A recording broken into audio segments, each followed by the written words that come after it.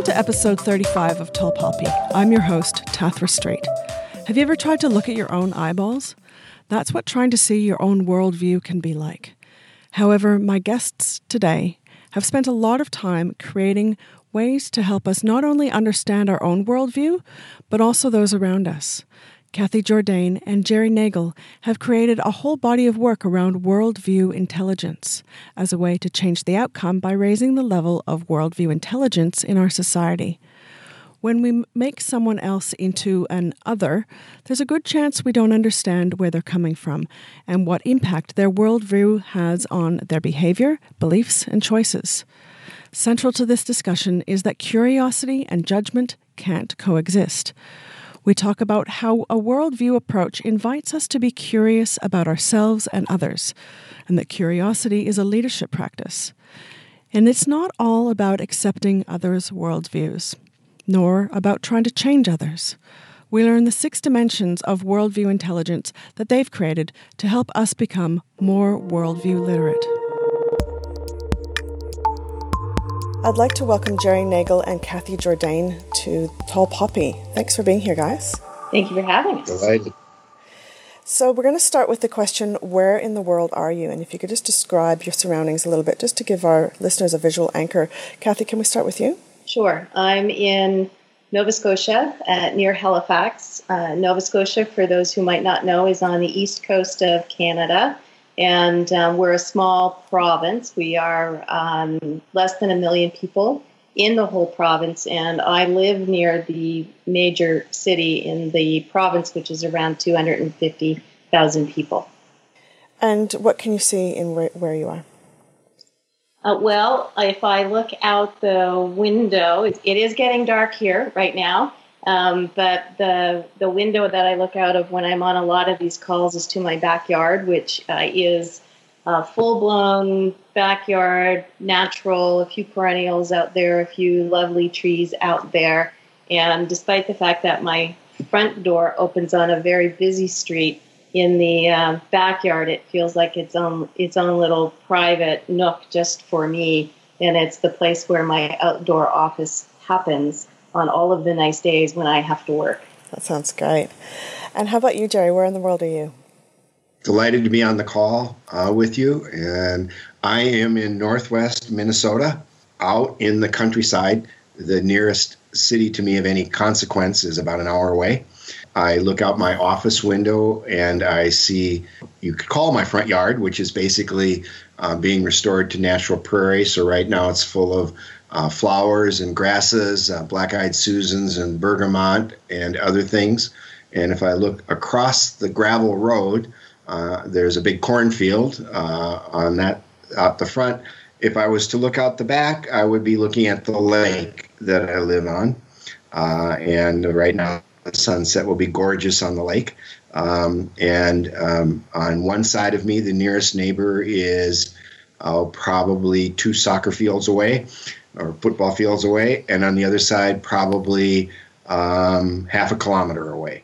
So I'm fairly rural and I like it out here very much. That sounds wonderful. So can you tell us a little bit about what worldview intelligence is about and about just a little bit about your work from your perspective? Kathy, can we start with you? Sure. One of the things that we've become aware of is that the word worldview is being used increasingly often. I'm seeing it everywhere and hearing it on social media or in articles. And we know that most people use the word without creating any understanding of what they mean by the word worldview. And commonly it's used to take a statement that somebody made or an action that they did and say that is their worldview based on one statement. Gotcha. And one of the things that we've become aware of is that everybody has a worldview, and it's really the set of lenses through which we see and experience the world. Mm-hmm. And it's different for everybody. Could be different for everybody because worldviews are locally constructed, which means that they're constructed in relation to the communities that we were born into, that we grow up in, that we live in. And they're socially constructed, meaning that they're constructed in relationship with other people, because people and events and circumstances and books and movies, pretty much everything we come into contact with has an influence on our worldview and helps shape it. And so some of the crux of our work is helping people become aware that they have a way of seeing the world. It might be different than the way somebody else sees the world. What is that? What does that look like? And then how do we be in conversation with people who might have very different ways of seeing the world than we do? I really think that this is the kind of thing that we take for granted. Like it's in some ways I'm thinking, well, duh, of course everyone has a worldview, but I think we make a lot of assumptions about that. So, Jerry, why do you think it's important?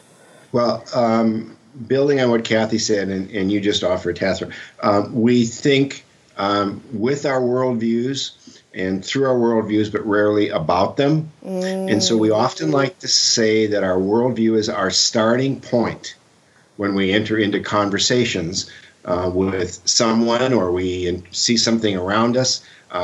MIT did some research that suggests from the moment we see something to the time we draw a conclusion about is 13 milliseconds. Mm-hmm. It's about a blink of an eye. And so that's our worldview at work. And so we're rapidly, very busily interpreting things around us, but we don't really pause to think, what's that starting point? You know, what is it that is influencing how we interpret the world around us? Related to that's really important is some interesting psychological research that says that our worldview and our personal identity are wrapped up in each other, and that when our identity is challenged, in essence, our worldview is challenged, we respond as if our mortality is challenged, as if our life is threatened. And so, when we experience those challenges, where did that come from? What is being challenged about us? Or when we engage in someone else and we say, "Oh, you're completely wrong," in your thinking, we're essentially challenging their identity, and they don't respond well. Where's the source of their response? And so what we really wanted to do was find a way to really, in a structured manner, develop a deeper understanding of that starting point for us or someone else, that worldview, that identity of who we see ourselves as. So tell me a little bit about the work that you've done to bring this to the fore. Kathy, what kind of environments have you shared this work? So I want to start by just saying, just like individuals have worldviews, organizations, cultures, social systems also all have worldviews. Mm-hmm. And so we've been very fortunate to be able to work in a variety of contexts where the starting point of our work is often around the personal worldviews that people have an experience of what that looks like. And then we might move into an organizational worldview exploration, or social systems, or team, or culture, or however that might be. So maybe I'll speak to a couple of the examples, and Jerry might speak to a couple more. One of the clients that we worked with here in Nova Scotia is the Nova Scotia Barristers Society. And the Nova Scotia Barristers Society is changing the way it regulates the profession of law. And this is a very innovative, leading-edge initiative that they have undertaken. They are going from a very structured, rigid regulation process to a more flexible process oriented towards the size of a law firm, the nature of a law firm, the resources that a law firm might have. And they recognized that if they were going to change the way they regulated the profession, then they also needed to change the way that they talk to each other inside of the organization, the way they talk to law firms, and the way that they talk to the public about the work that they were doing. Essentially, they were looking for a shift in their culture. And so they asked us to come in and do some worldview work, both with their staff and with their governing body, to introduce the language of worldview and to give them all a similar, coherent framework from which to think about their work that they're doing.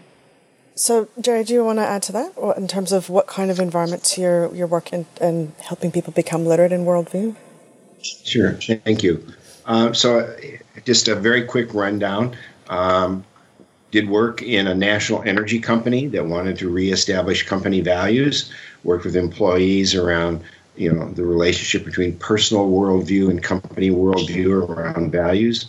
Worked with we are working, so some of these are ongoing work, working with a 200,000 member labor union that's rethinking its role as a labor union and with its membership. Fantastic. Innovation teams inside a healthcare company with 30,000 employees, work inside foundations, small organizations of a few staff to the couple I just mentioned large.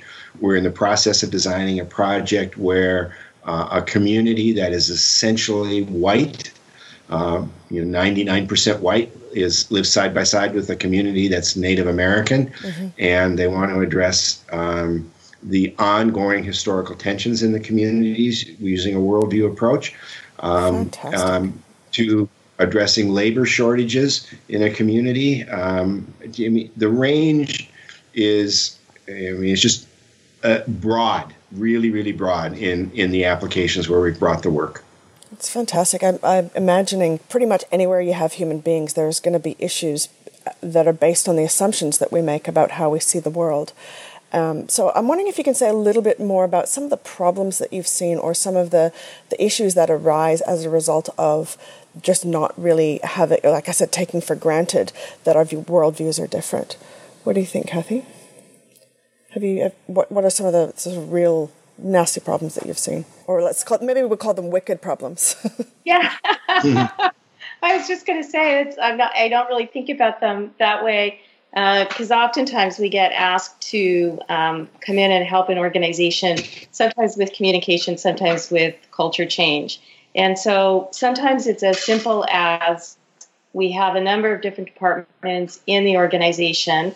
Even within an organization, the different departments will have differing worldviews, and they don't know how to talk to each other, or they don't have a common understanding of an issue because they're coming at it from a very different perspective. And so sometimes that's the work, is to go in and help people figure out how to have that cross-departmental conversation. Sometimes it would be like one of the foundations that we've worked with wanted to have a better understanding of the organizations that they grant money to, because they felt that they didn't really understand 40% of their grant funds go to Native American communities, and they felt that staff in the organization didn't really understand the nature of those communities, and if they understood it better, then they might be able to make their granting process much more effective and have a much better use of funds. In the course of doing that, I just want to pause you there for a moment. I'm hearing culture on two levels. So kind of workplace culture and how we do things around here in an organization, but also culture from an ethnicity perspective. And that clearly worldview has a very big impact on both of those. And so tell me a bit about the interplay there. What do you see? Well, one thing I would want to express is that we as individuals and even organizations, I think, don't have just one worldview. We're multi-beings. We're very rich in who we are. So my worldview as a grandfather playing trains on the floor with my grandchildren is very different than my worldview as a professional working in one particular group or a different particular group, and very different, when I'm in relationship, in a social setting or elsewhere. So we like to think of we're more of like an atlas of worldviews than a single worldview. I like that. That's great. That becomes really important. And yes, the culture, as Kathy said earlier on, the environment, the context that we're raised in, the cultural milieu that we're raised in very much influences our worldview, and in ways that are profound but subtle.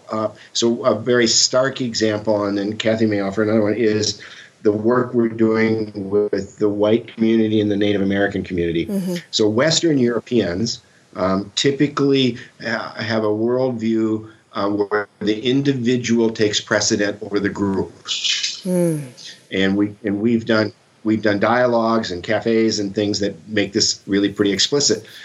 Indigenous societies typically have a worldview where the group takes precedent over the individual. So those perspectives can influence someone's personal worldview and personal interactions with the world around them, but they also can then influence how these two groups interact with each other, where one group, favors the individual, the other group favors the well-being of the group, and you can imagine the clashes that could emerge, culturally and individually if one, like a kid that's put in a school system that celebrates individual achievement, and their perspective is, how do we as a group succeed? And all these things start to show up, in amazing ways. Yeah, the example that I would add to that is one of a fairly large healthcare organization that we're working with in the Midwest in the U.S. And culture has shown up there in a couple of ways. One is it's an organization that's been growing by merger and acquisition. And the culture of the acquiring organization is different than the culture of the organizations that it's been acquiring. I can imagine that's pretty common. Yeah, exactly. And then part of what compounds that is that the communities that the different parts of the organization are located in also has an influence on the worldview of each of the separate entities. Wow, it's just so layered, isn't it?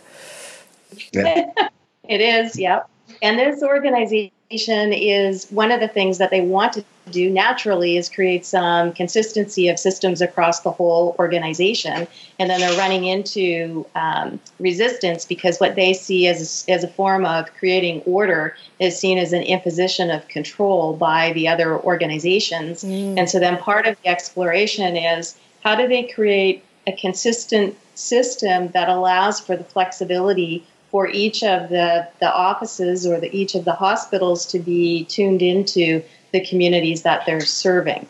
So that's one way that it showed up. The other way, and it reflects what you've been saying about assumptions, is that the organization is piloting a new form of patient care, which really puts the patient at the center of their clinics. Nice. And they have about 200 clinics across the organization, and they piloted with 6 of the different clinics. And the clinics, the pilot had been had started about 9 months or so before we came in to do the worldview work with them. But we asked them to map out the social system for each of the clinics. And one of the assumptions was that different clinics made assumptions about their work compared to the work of other. So one of the clinics in a more major urban center thought that it dealt with the greatest amount of diversity until it heard from another clinic, which is in an area where there are large numbers of newcomer populations. And they're dealing with 56 different languages on a daily basis. Wow. So it really opened their eyes. The other thing that they discovered, and I always say, once you know it, it's obvious, but until then, it's like a hidden dynamic in the organization, that each of the 6 clinic teams were there, and the overall implementation team was there. And when the 6 clinic teams mapped out their social system, it did not include the implementation team.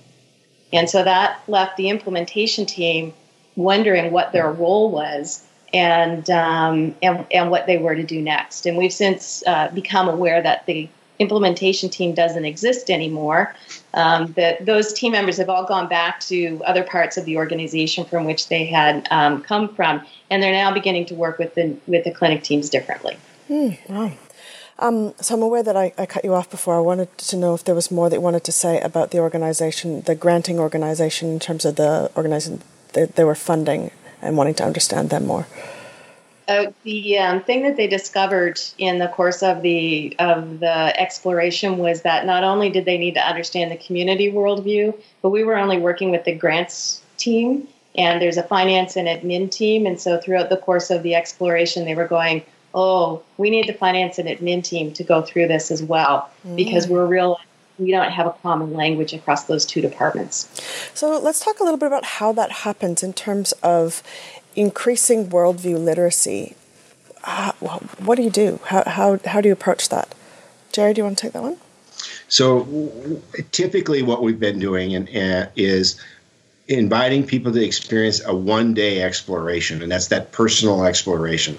So they begin to understand what a worldview is, where it came from, its impact on how they interact with other people, and what this framework that we use, how they to understand, what are the elements or components or dimensions is the word that we use of a worldview, and a worldview has 6 dimensions. And then we invite them into exploring one of the dimensions at some depth, and being in dialogue with others. And then some of the impact of brain science relative to worldviews, the relationship between worldviews and brain science, how we interact with others, how we respond in this mortality. We call it amygdala hijack. Yep.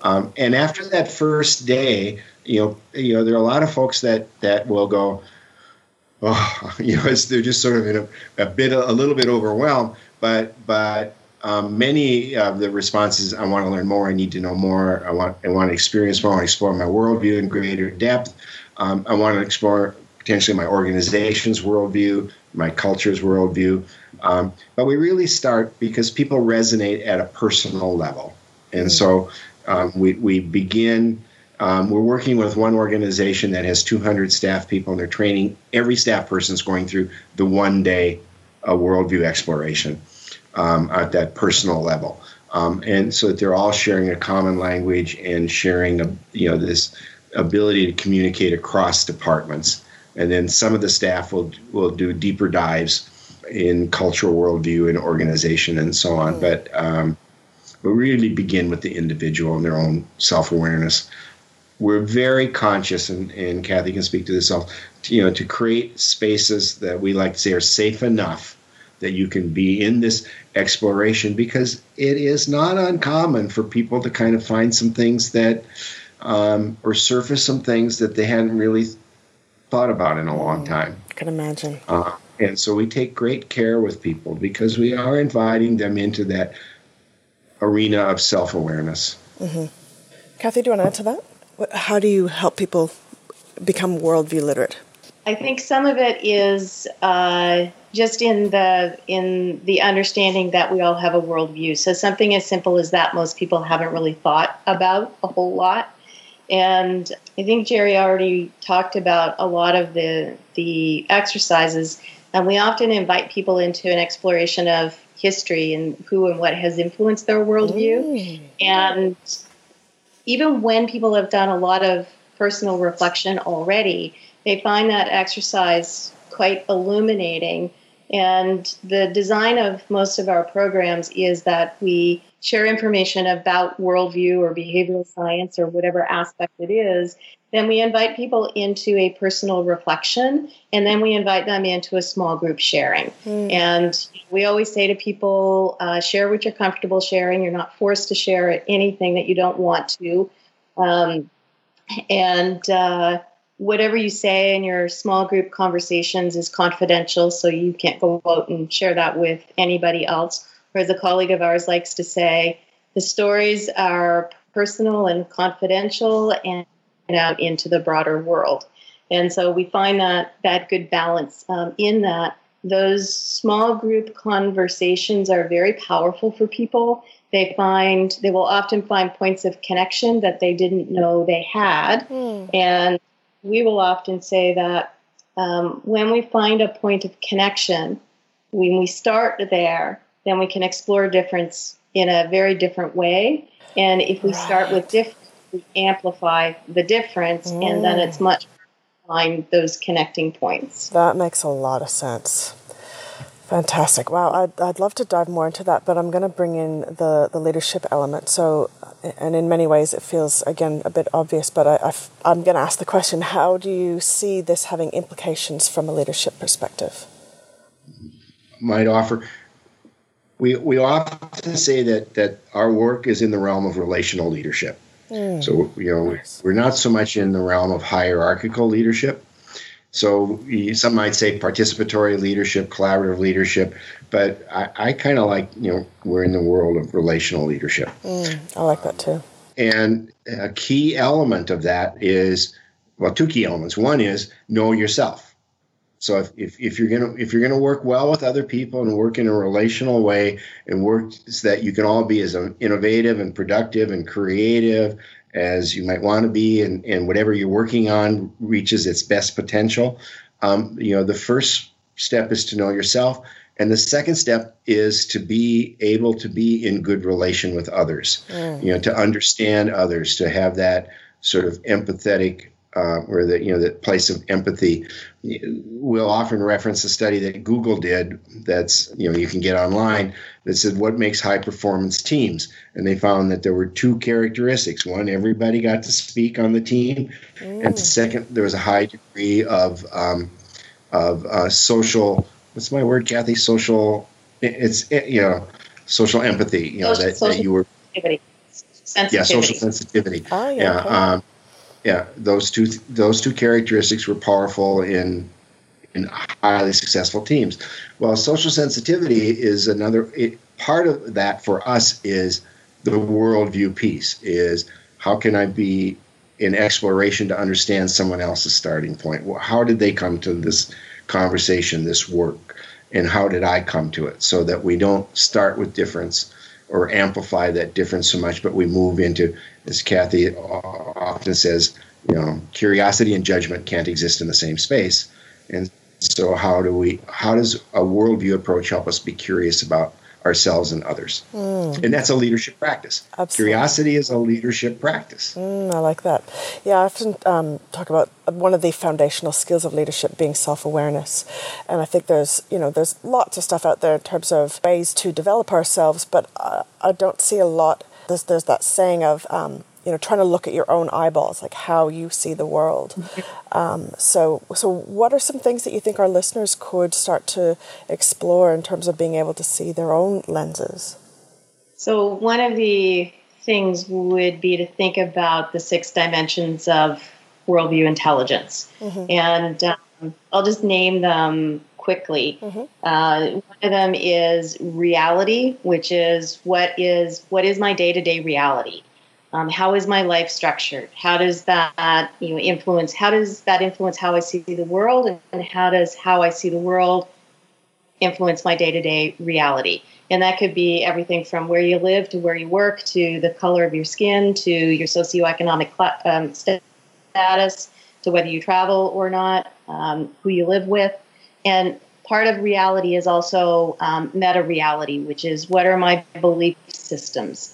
And how does that influence my day-to-day reality as well? The second one is history. So who and what has influenced my worldview, everything from the moment I was born until this current moment. Future, which is how do I see the future? Am I excited about it? Do I plan for it? Do I think it needs to be an extension of the past? Do I think it needs to be something different?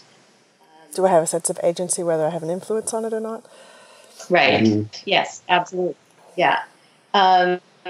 Values, which we commonly know to be what are the values that we hold, and we do have some exploration exercises around that, but the value is also the root of evaluation, and we use our values to evaluate the choices and decisions that we make in our life.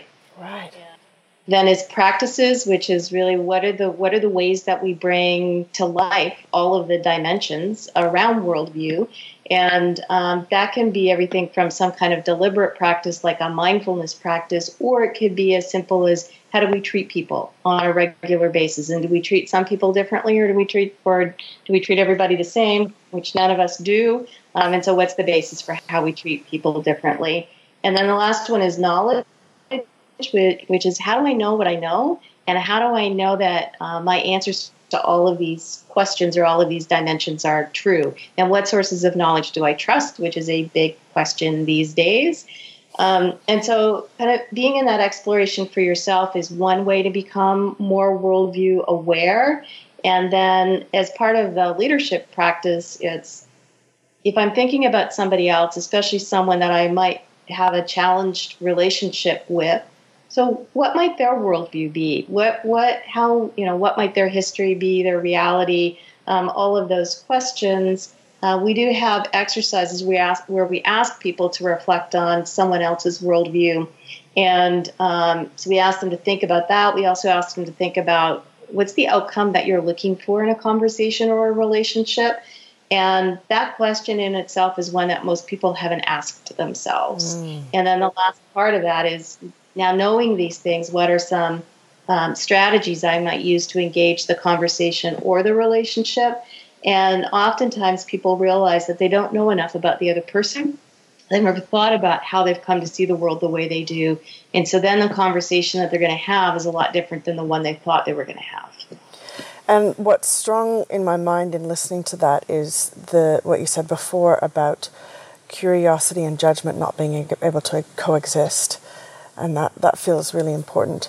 I want to ask about the knowledge piece, because the question of how you know what you know is one that's often in my mind.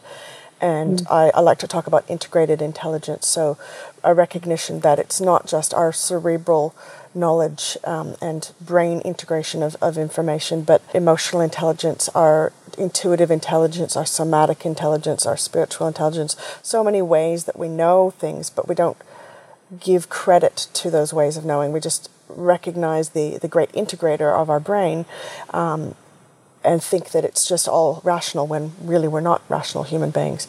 But when we can acknowledge and draw on those other ways that we know, I think of that as wisdom. What are your thoughts around knowledge and wisdom in terms of how that fits into worldview? Well, it fits exactly into worldview. And we'll often, when we talk about how do you know what you know, we might name some of the things that you just named, Tathra, as sources of knowledge. And do you believe in them? Do you trust them? Do you see them as sources of knowledge? Another element of that is the science piece. Do you trust science? Do you believe in science? But do you believe in intuition? Do you believe in revelation? Do you believe in, that knowledge can come from a range of sources and not just your head, but your heart? And so we'll often reference that as the range of possibilities for knowledge. And and that resonates really well at a personal level.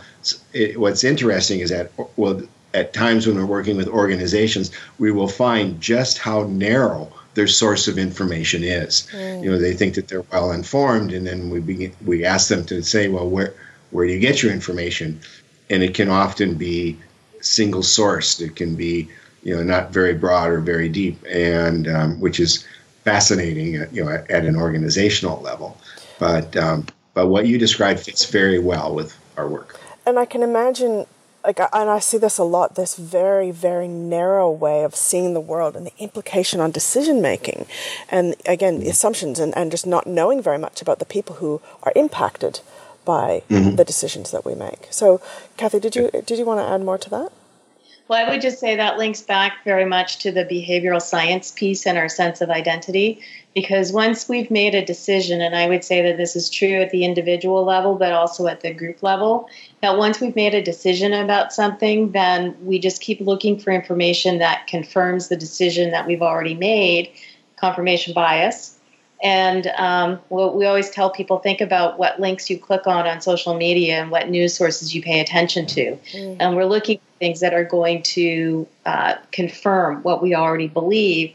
And if we go one step deeper in that, we reach motivated reasoning, which is I become very motivated now to support the decisions that I've already made or the choices that I've made, the people that I support, my political views. And so now it's not just looking for information or paying attention to information that supports it, but I'm going to go out of my way to rationalize and justify why I believe the way that I do. One of the exercises that we sometimes get people to do is to think about when they've changed their mind and what was it that helped them change their mind, a fact, a belief, an opinion, something else. And people will talk about how long it took them to absorb new information to change their mind. And so then that for us becomes a really good way to point out to people, just think about how long it took you. And we present people with information and expect them to change on a dime. And they're not ready to change their mind that quickly. And so we need to cultivate the spaces for exploration, because we know that most people will have a change in their view when they've had an experience that supports that. And I think exploration and reflection are two very important things that we often don't make time for in this very fast-paced world these days. Yeah. So the next question I want to ask you is about what you think is important for us to focus on or to consider when it comes to creating a thriving future for all. Just a small question. Yeah. But I can imagine it's the kind of thing that you would have a fair bit to say about. It's the kind of question that is so big that sometimes it's overwhelming to even think about it, which then for me takes me right back to, okay, what can we do here and now? What's right in front of us? And I think that there are a couple of things for me that really resonate deeply.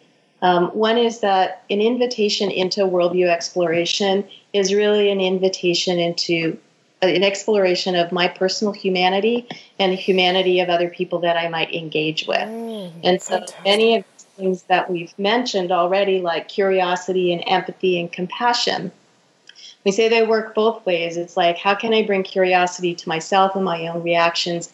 How can I be self-compassionate, not to let myself off the hook, but also not to give myself a really hard time about things that I've done or things I said in a way I wouldn't have wanted to say them, or however that works. And how can I be empathetic in terms of really being able to listen to another person to try to understand where they come from. And if I can bring, and also, maybe self-empathy, because if we don't do it for ourselves first, it's really hard to create that space to do it with other people. Absolutely. Yeah, so it's, if I can bring my own humanity, I can invite the humanity out in another person.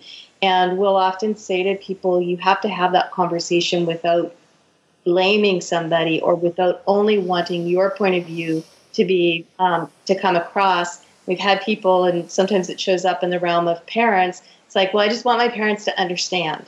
And it's like, so what's the reciprocal of that as well? So I think that's for me a lot of how we create a thriving future. I know that there are a number of things around worldview that challenge me, or different worldviews that do challenge me. And so I have to keep inviting myself into that space of trying to stay open and really trying to understand where some of those other views come from.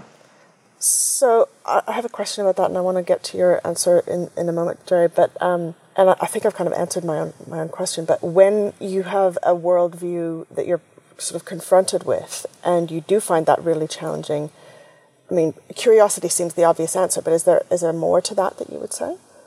I think it's a combination of a lot of the things that we've already said, which is the first thing is to check my own response. Why am I reacting the way that I do? Is it just what I've heard? Is there something deeper there? And then the second thing, so it's like, know yourself. The second thing is try to understand where the other person is coming from. If you need to engage a conversation, it's okay to be fierce in it. Like, it's not about letting go of your own beliefs necessarily, but it is about not imposing your own beliefs or your own views on somebody else. So how do you ask some really good questions to move that conversation into a different place? Because if we can step back and ask a question, we have a greater potential of opening up an exploratory space than if we are charging in just trying to tell that other person that their view is wrong and they need to change the way they think, because it doesn't work. Yeah, gotcha. Thank you. Jerry, do you have thoughts on what's important for us to focus on or consider in terms of creating a thriving future?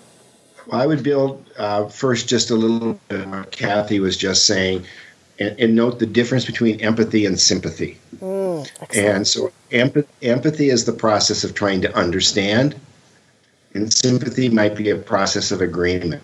So there are worldviews out there that I am not sympathetic with, and I probably will never be sympathetic with. But I could give the energy to try to understand them. And I've run into worldviews that I've found it extremely difficult to understand. So it doesn't mean that we want to take care here that this is not a process of requiring someone to change their worldview, and it's not a process of requiring someone to be sympathetic with another worldview.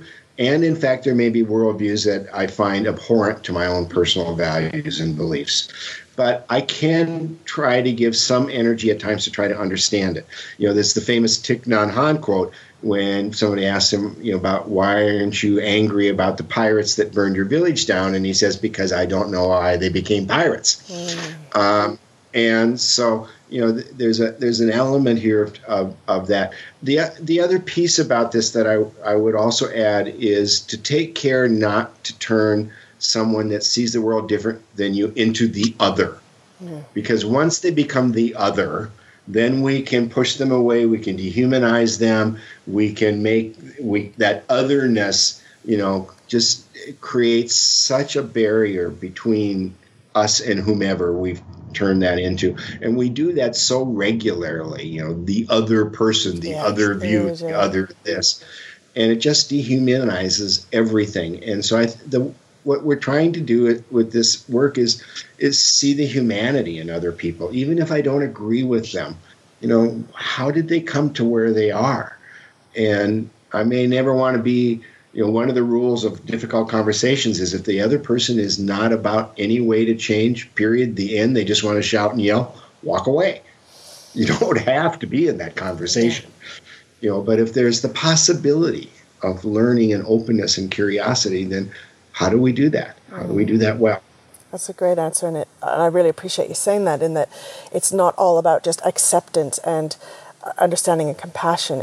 There are boundaries, and that we don't have to agree with everybody, but we can still be curious about how we got there. I love Thich Nhat Hanh's poem, Please Call Me By My Real Names, and I'll put the link to that in the show notes, but it really helped me understand compassion, but it doesn't mean that you necessarily agree with the pirates. So, and the choices that may make in terms of their actions. So, two final questions. One is there a resource that you find yourself referring quite often to others? Perhaps to help understand worldviews, or perhaps just in general, or maybe in terms of leadership? Well, the obvious one is our Worldview Intelligence website. One of the things that we've been trying to do there is accumulate resources that also help people be, thinking about expanded worldviews. And so there's links there to other publications, to videos, some of our own, but also other videos. I'm always on the lookout for examples where people have done a worldview exploration, where they've expanded a conversation in a really challenging situation. So I try to link those resources to the website as well. Excellent. Thank you. How about you, Jerry? Any particular resources? Well, I think that there's some of her articles on the website, but I really like the work of Michelle LeBaron. Yeah. Her focus is on conflict resolution. She's from British Columbia. Okay. But her work is terrific around, she approaches conflict resolution from a worldview lens. And so I like her work. I've been recommending a lot lately just because Kathy and I do a lot of work in Native American communities. And the tensions between Native American and white communities. And so there's a book called Neither Wolf Nor Dog. That's probably the best book I've read around white Native relationships and history and trauma and so on. That's a superb book that I've been recommending lately. And then there's it's on the website. There's a gazillion great books and things that are out there, and cultural geography and so on. And I think the dissertation's there too, which may be helpful. There are a few chapters there that are really helpful to people. So. Okay. Is there a particular, and because there's so much information out there, part of the reason I ask is to help sort of curate that and to allow people to focus. So what are maybe two of the chapters that you think would be of most use for people to start to get to explore this stuff? Oh, good question. So the first chapter, first section is about what worldviews are, and then there's a section about the framework, the apostle framework, and then there's a section around cultural worldviews. Those are three. There's a chunk of it is work on what's an art of hosting worldview. Unless you're in that world, that's probably not as useful. But the chapters on what is a worldview, what's the framework, the apostle framework that we use, it's called, that Kathy described, and that we've further developed. And then there's some comparison between three very different cultural worldviews in a chapter around that. And then the very last chapter is sort of around relational constructionist worship. So the foundation of the dissertation is social constructionism. That's a part of the interpretive lens. Okay. The last chapters are sort of relational constructionism and worldview. So.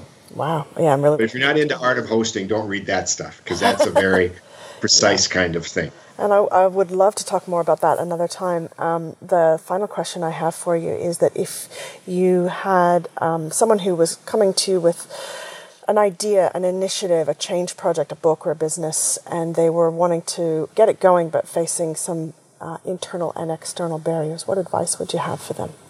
You want to go, Kathy? No, you can start. Well, so first off, the first thing I'd really want to know is what's really the nature of what they're coming with.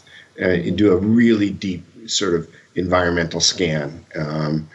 If the issue is that there are a variety of perspectives coming into the circumstance and they are in conflict, then I would really want to do a much more of a worldview interpretation of the varying perspectives to see where the source of the conflict is. Is it historical? Is it a value-based? Is it a practice-based conflict, if you will? A Chinese company just bought a French company is an example. Very different kinds of employee practices. So I'd really want to dive in to find in this structured way, what's the source of the challenges or the opportunities. So I don't want to just frame this up as challenge. If there are two companies coming together with different perspectives, where's the opportunity to create the third, more innovative, creative perspective that they thrive in? So going beyond the common ground and into what may emerge from the meeting of these minds, or meeting of the worldviews. Yeah, great. Yeah. Thank you. How about you, Kathy? What would you? Yeah, a couple of questions I would ask people, like, what is it that you really want to achieve? Because I think people have a surface idea of it, but they haven't really dived into the depths of it. And then this question of how attached are you to your own ideas and your own views? Are you really open and receptive to different views coming in? And one of the things that I think about, especially in areas where we're trying to bring together, I will say, more dominant populations with populations that might not be so dominant, is the dominant culture tends to go, come on over here. We want to work with you. We've got it all figured out. And, what we talk about is... add diversity and stir. Right. Yeah. And so it's like, where's the intersection of worldviews and where is that space? Do we truly want to create the space? And especially if we're the dominant part of that relationship, do we truly want to create the space for those other voices to come in and really be heard? And if we do, then what are our ways of doing that to ensure that there's space for those views to show up without judgment and without these preconceived ideas of what it is that we want to do? Fantastic answer. I love that. So before we finish, is there anything else that you want to say to our listeners? I would say this is hard work. The framework that we have offered actually provides a really great way for people to organize their thinking and to do the reflection work that's necessary. But it is really hard work that challenges us to be in an exploration of who we are so that we can bring the best of who we are to the conversations and the relationships that are important to us. And so we really want to be sure that when we dive in, it's work that's worth it to us. And then the other thing that I would say is the world is in such a state of chaos, or it seems to be these days, that it needs every one of us who's willing to step into this work, to step into it as best we know how, because no one person is going to solve it. We all need to be engaged. If it was easy, we wouldn't need any of this. Great, thank you. How about you, Jerry? Any final thoughts? I agree very much with what Kathy shared. And for anyone that's sort of thinking about all of this, what we're finding is that this approach is extraordinarily elastic. Whether, from big corporations to working in urban school districts to working with, young Native American students at the end of their choices in life we just find it a valuable and highly elastic approach. So. Great. Thank you both very much for taking the time to be on Tall Poppy today. Well, thank you for having me. There's a big theme here around humanity, inviting humanity in ourselves and others. Jerry reminds us that we think with and through our worldview, but rarely about it. I hope this podcast episode has given you opportunity to think about it and what you can do to understand the way you look at the world and be curious about others' worldview. Kathy reminds us that this is hard work, and empathy for self is critical for being able to have empathy for others. And that with the world as it is, stepping up into worldview intelligence and improving your worldview literacy can make a big difference. I find this work really exciting and intriguing, and it seems there's a huge potential to increase our understanding and reduce or resolve conflict, improve how we communicate across difference, and build a bridge to greater care, connection, a sense of belonging, and in a diverse world that appreciates where people's different ideas, beliefs, perspectives, and worldviews come from. There's a few things that stand out here for me, like the implications for racism and the prejudice that we can't see. For anyone wanting to bring more diversity to their work, to understand why our attempts to get more people that aren't like us to join our initiatives don't always work so well. So much of what we do is subconscious, and becoming worldview literate is about bringing what we can't normally see into view, illuminating our blind spots, transforming ignorance into conscious awareness. Another thing that stood out for me was the expectation that we have that information will change people's beliefs quickly. I've seen this a lot, especially in all forms of activism, really. But when we stop and think about what it's taken us to change our own minds about something, it can help us appreciate how futile that expectation is. It dawned me on reflecting in this interview that perhaps what I've been doing is, at least in a cursory way, exploring the leadership worldview of my guests, their beliefs and perspectives, what influenced them, how they see things through the lens of leadership. I don't claim to have a definition of leadership, and though I see a lot that's lacking in that realm and have a desire to foster a more human-centered style of leadership, I want to build on what leadership means from a wide range of perspectives and expand our worldview around leadership. What do you think? What are you getting from this podcast? Although the listener survey is now closed, I'm keen for your thoughts. And you can share them with me directly via the email poppy@tathrastreet.com. Or for the benefit of other listeners, you can share it as a review on iTunes or Stitcher. And you can also make a comment directly on the website, tathrastreet.com/podcast. And there you'll find past and future episodes as well. A final note before wrapping up. In episode 26, I spoke with Claire Diaz-Ortiz about her Mentor Summit, and the dates have changed for that. We also talked about her book with Ken Blanchard, 1 Minute Mentoring. And since then, she's asked me to be part of the summit, and it goes live today, the day that this podcast is released. So it's available at no cost for 24 hours. And if you can find a link in the show notes. And if you want lifetime access, of course, there's a cost. Claire's interview with me on mutual mentoring is live. So Wednesday, the 6th of September, and that's at 7 p.m. That's on the East Coast of the U.S., or Wednesday at 4 o'clock if you're in Vancouver on the West Coast of North America. And for the Aussie listeners on the East Coast, it's Thursday, 9 a.m. on September 5th.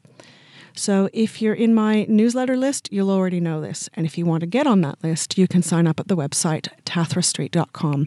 And I can spell that for you, tathrastreet.com. And you can find out about the next summit I've been asked to be part of. That one is on networking and business relationships. And that's happening in late October with David Burkus from episode 14. And that was a really fun interview as well. So thanks for being part of the Tall Poppy community and being willing to look at your own worldview and how it impacts your leadership at work, in business, and life. This is what creating change in leadership looks like. It's about who we are in the world, in the face of what's happening in the world. It's up to all of us, and it starts right here, right now. Have a look at the links in the show notes and learn about your worldview and how you can do something to increase the worldview literacy, creating ripples out into your communities. Thanks again for listening. We'll catch you on the flip side.